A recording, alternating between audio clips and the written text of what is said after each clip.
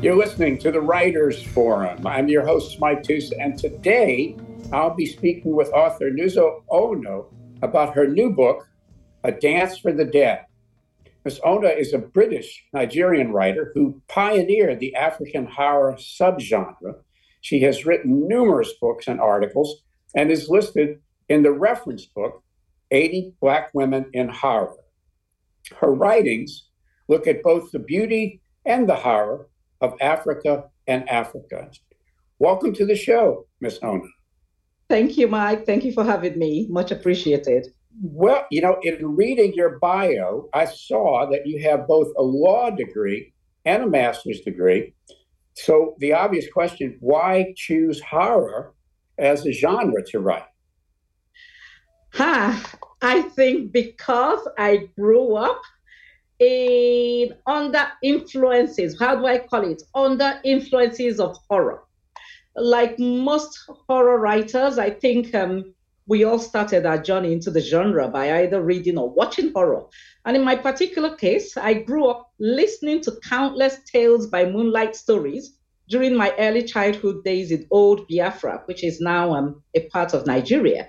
And yes, these tales featured predominantly terrifying ghosts and powerful deities and witch doctors and evil witches and, wicked stepmothers and transmogrifications, things like that. So I was particularly drawn to the ghost stories during these tales by moonlight. So it was only natural that once I grew up, there was this desire in me, this love for storytelling and reading. And when I started reading, my mom, she was a former head teacher, and she had all these books by the Hans Sandersons and the Brothers Grimm things, and I began reading those ones as well. And so inevitably, I hoped that I would become a writer, but from the family I came from, it wasn't something that was allowed. So my dad was a solicitor, and his brother, my sister, my brother, my sisters, everybody. There's a family of lawyers. And I married my first marriage was into a family of lawyers as well. So I had to do law. And then when my father died, I was almost 50. And it felt like this liberation, this freedom, finally you can pursue. And I think when we hit, our 40s as women, as human beings, there's this need, this questioning, this seeking, what else do I want to do with myself? And so I went back to Warwick University, where I did my first degree, and we had Maureen Freely. She's an American writer, and I sent her copies, of my writing, and had an interview, and there I was. They accepted me into the master's program, writing, and that's how it started. So you were actually restrained a little bit by the culture that you grew up in. And then at some point were able to kind of break out of that. That's fascinating. Yeah. Everybody that knows Igbo people, Igbo parents only believe in doing, proper degrees, medicine, law, engineering, architecture. Outside of those 4 core degrees, nothing else is seen as worthwhile. Yeah. So let me ask you a question about horror writing that I'm curious about. I didn't realize that there were different subgenres in horror, like African horror. For listeners who may not be familiar with the genre in general, what are some of the other subgenres in horror? Well, I always say that we have, different kinds of horror. Some people go for supernatural, ghost horror. Some people would go for the horror with, what do you call it? Entities and, like Dracula and Frankenstein and, mummies. Some people might go for sci-fi horror. Some people might go. And then in my case, I like ghost stories. And so I went into that genre of horror. And apart from that, I'm also writing African horror, which is a regional horror genre, just like we have Korean horror, Japanese horror, Scandinavian horror, Latin American horror, Spanish horror, just to name a few. So these days, what you find is that readers who have been used to that single voice in horror, which had for a long time been the Western voice, which we all grew up in, are now looking for something different. And that's why you find something, people now, like when The Ring came out, the Japanese horror film, The Ring, it exploded. So African horror, I call it, is just another regional genre in the horror, pot. But look, I've read the book. We're going to talk about it in a second, and it doesn't really matter where you're from. It resonated with me. Let me ask this one more question to General. So when I interview folks who write science fiction or fantasy or horror, I'm always curious, what is the difference in writing it between writing horror, as you've been doing, versus writing science fiction and fantasy, or is there some overlap? I think it depends on the writer. Some writers would have an overlap when they write. Others will focus on a core. In my case, as I said, I just like ghosts. I love ghosts. And so when I write predominantly about vengeful ghosts with unfinished business. But I'm sure I can't write science fiction. I'll tell you that. I can't for the life of me write science fiction. My imagination doesn't go that far into the future. I think you must have that talent and that skill to be able to allow it. There's this Australian writer, Eugene Bacon. I absolutely adore her work. She's a Black African Australian writer. She writes science fiction. She writes fantasy. She writes all these things. And I admire the way her mind can travel. Mine can't. I can only... Well, it does a pretty good job in your books too, though. All right, so let's talk about A Dance for the Dead, okay? And for the listener, let me ask you to set the setting of where this occurs, and kind of give us the backdrop for it. Okay, well, A Dance for the Dead, it's set at a period in African history, when a very early period in African history, when human sacrifices to the gods and cannibalism existed. So that's one thing I need the readers to know beforehand. And then I want them to know that it's an African horror fiction. And so I've taken a lot of liberties as a writer. So a lot of things happening there don't necessarily happen today. So A Dance for the Dead, in a nutshell, it's a story about two brothers who find themselves at the mercy of the treacherous manipulations of those they trusted the most. So we have the young Prince Ife, who is a dancer and an alcoholic, and his big brother Dike, who is the heir to the kingdom and the leader of the fearsome warrior cult Diogumi. So when Dike is betrayed and ends up inside the forbidden shrine to the gods, overnight he becomes what we was call an Osu, which means an outcast in the kingdom. So to regain his freedom and his former exalted status, Dike must make a dangerous journey to the realm of the ancestors. Now, going to the realm of the ancestors is not an easy journey. It's one that could lead to his death or return him to his former glory.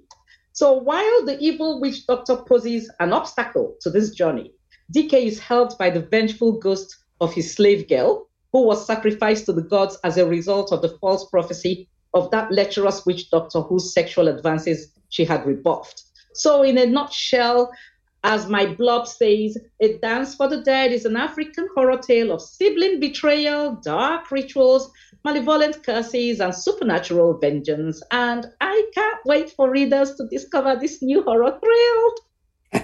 Well, you have done a great job of summarizing. Let me ask you this. You mentioned this at one point. So sexuality does play a part in this book. In fact, you start off with an African idiom at some point, which I won't repeat. But and there are some other references. For example, you have a character named Big Bosom. Is the use of sexuality in horror unique to African horror, or is it something that appears in other horror? I think it just depends on the story you're writing and what your characters are giving you. So for instance, I know back home, we tend to call people by their characteristics a lot rather than their names. You get a lot of people. I remember growing up, there was a young lad, we used to call him Omekwai. Omekwai means him that behaves like a girl, you know. So I never knew his name. I just knew him as Omekwai, you know, he that behaves like a girl. And Big Bosom is a lot like me. I've had people call me Aluku. Aluku means big bosom because, like her, I'm rather generously endowed up there. So I used those things we have to give the characters names that reflect their characteristics. And of course, it's a book it's a male-dominated book that tells the stories of a lot of men. And so that male testosterone plays a part, you know, in it. Yes. So we find DK at a point looking at the witch doctor and wondering, you know, how can he have, it's by black magic that he's been able to endow himself so, you know, dangerously and generously down there. And as you said, you have the opening of the book. And you know, one of the things that strikes me though is that, and I really enjoyed the book, but there is like a sexual crime or attempted crime at the beginning of the book, and that thread runs through the book as pretty much part of the evil that exists in this society through the witch doctor, right? Yes. He embodies everything, because I always call them medicine man, you know. And when I write my books, when I write about those men, I call them medicine man, the good ones, the ones that practice the art the way it's meant to be practiced, you know, with conscience, with scruples, with honesty. And then the evil ones, I call them witch doctors, because that's what they are. I give them the negative name of witch doctors. So in this book, the witch doctor, he's a witch doctor. He's evil. He's vile. And as you say, that crime he tried to commit at the start of the book was practically what led to everything else, the whole disaster, you know, that occurred as a result of that. Yeah. So it was a chain reaction that started just from his action. Well, you know, you mentioned both of these characters already, and they're really well sketched out. You've got DK the warrior and his brother Ife, who is also known as Featherfeet. Which I thought was really amusing. A dancer, but he's also, he drinks too much. Are these characters modeled on some like well-known literary characters in African culture, or just your own creations? I wouldn't even call it my own creation. I always say to people, my characters dictate to me what they want to be. They tell me what they want to be. I never sit down and plot a story. No. If I get a vision, if I get an image, I get an inspiration, I start writing and I say, okay, we'll see where the story takes me. And sooner or later, it's like DK, he wasn't even part of the story when I started the story. All I had was Ife, the dancing prince. I saw him in his tall and lanky handsomeness. I heard his joyous and infectious laughter while dancing, and I felt his harmless energy and easy charm, and I just wanted to write Ife's story. So I began to write, you know, Ife and his dancing. And then suddenly from nowhere, DK just creeps in. He wasn't supposed to be there. I had no business with him. But then once he came, I heard him. He was just telling me his story. And I'm writing, I'm typing, I'm doing everything he's telling me to do. And before I know it, I was resisting because I didn't want him in my story. He wasn't part of the story. I wanted to get rid of him. But finally, I had to make my peace with him and realize that the brothers' bond was so strong that their stories needed to be told together.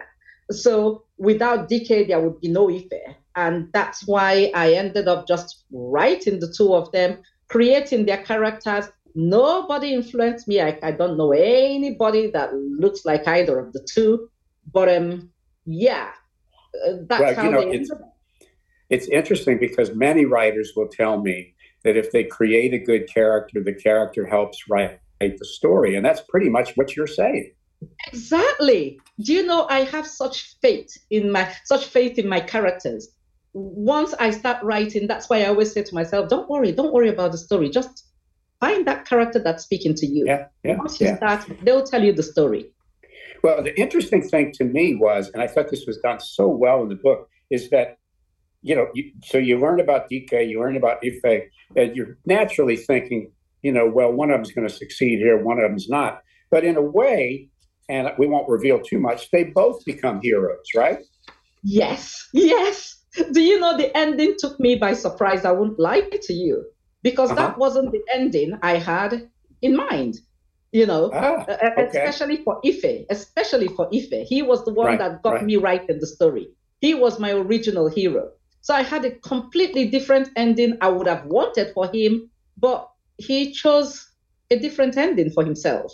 And I went along with it. But it's a good ending.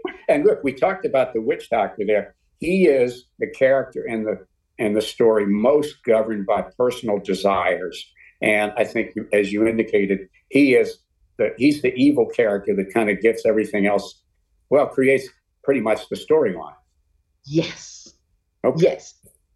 Now, I'm not sure of the correct word here, but in the book, you have done a masterful job of creating a social structure, a cosmology, a theology, all of those things together with, the land of the ancestors and the empty realm and the witch sisters and the deceased warriors. Where do you come up with this? This is fascinating to me. Do you know, I will not lie to you. Many times when I write my books, that's why I say to people, please give me questions for interviews. If you're going to ask me about the book, I'll be in trouble, because once I finish writing, I don't read them again. I don't even know where it comes from. When they send me the editing, that's the bit I hate. I will edit it, do everything. And as I'm editing the book, I'm saying to myself, but surely, did I write this? Where did that come from? Many times I don't know where they come from. As I said to you, the characters just lead me. This is where they want to go to, and I follow them along. I just sort of write. And I've been known to sit down many times when I start writing. I'll sit in front of the laptop and I'm just typing, I'm writing. 20 hours would go. I don't sleep. I'm like somebody possessed. I'm just typing.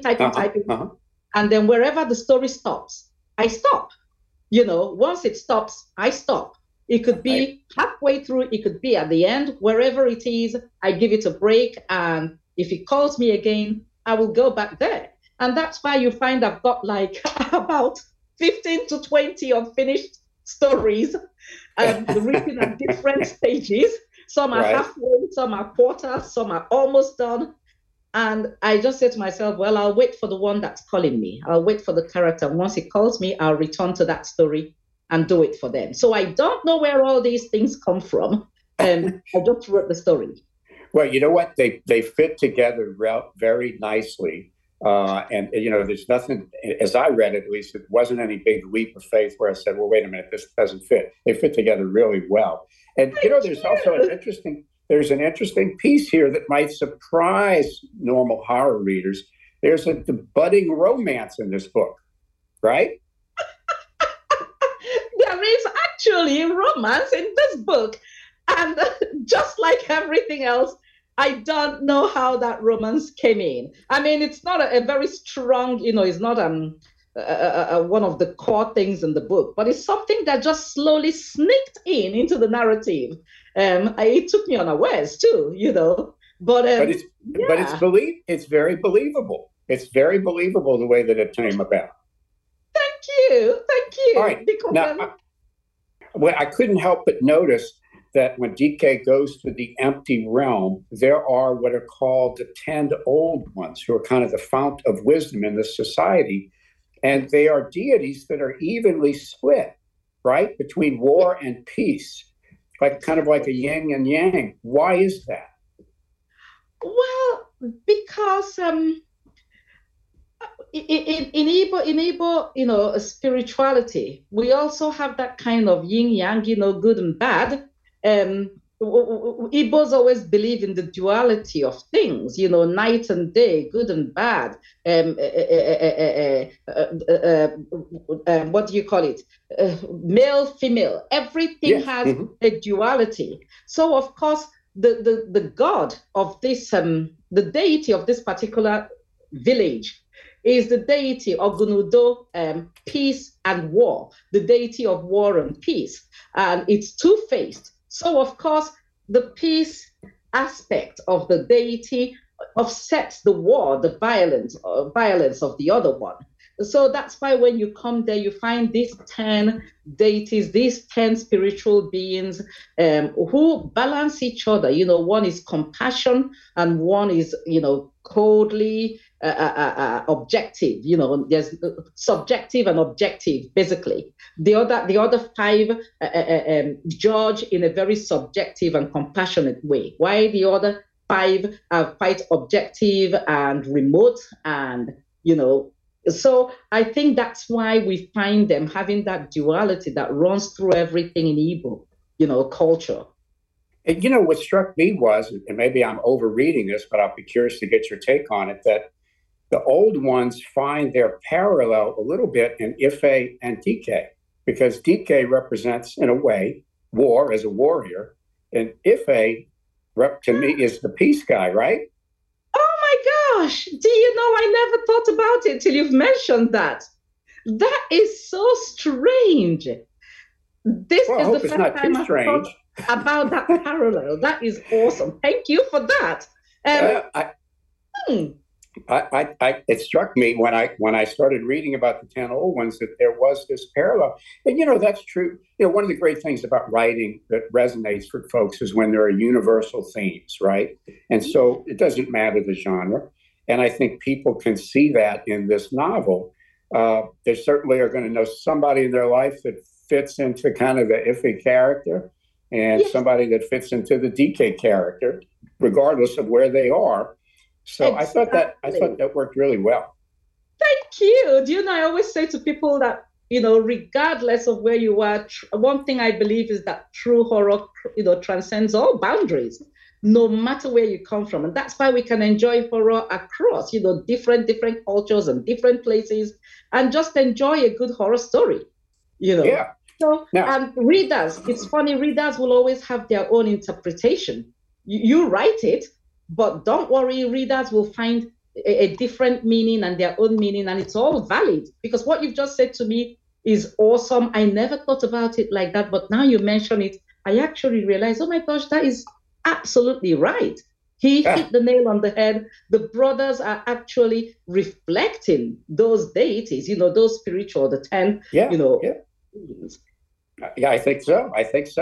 Well, all right. So there is also kind of a redemption theme in this book. It's not the main thought, maybe, but there is one for Ife a little bit, but also for Big Bosom's father, correct?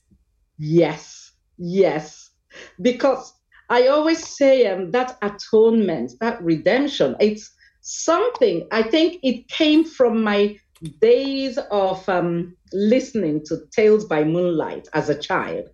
Those stories, what made them all nice for me was that at the end, good always triumphed over evil, and it was nice, and people were forgiven, and it was just nice. And somehow, I don't know why, but when I began writing, I would notice that inevitably my characters would seek atonement some way or the other. It always comes up.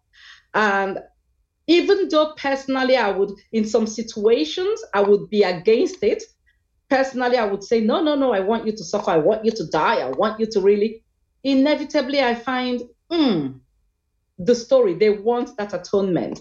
And I let them have it. So you find that Ife gets his own atonement, you know, when he finally gets to the land of the ancestors. Dike gets his own when he comes back. What Emeka's dad gets his own. Everybody gets their own atonement, and except the witch doctor. Him, I wouldn't give him any, because I think, as I said, he's the catalyst of everything evil, and he didn't deserve anything good. But, you know, underlying all of this is my language, but I hope it fits. I hope you agree. It's a morality play, right?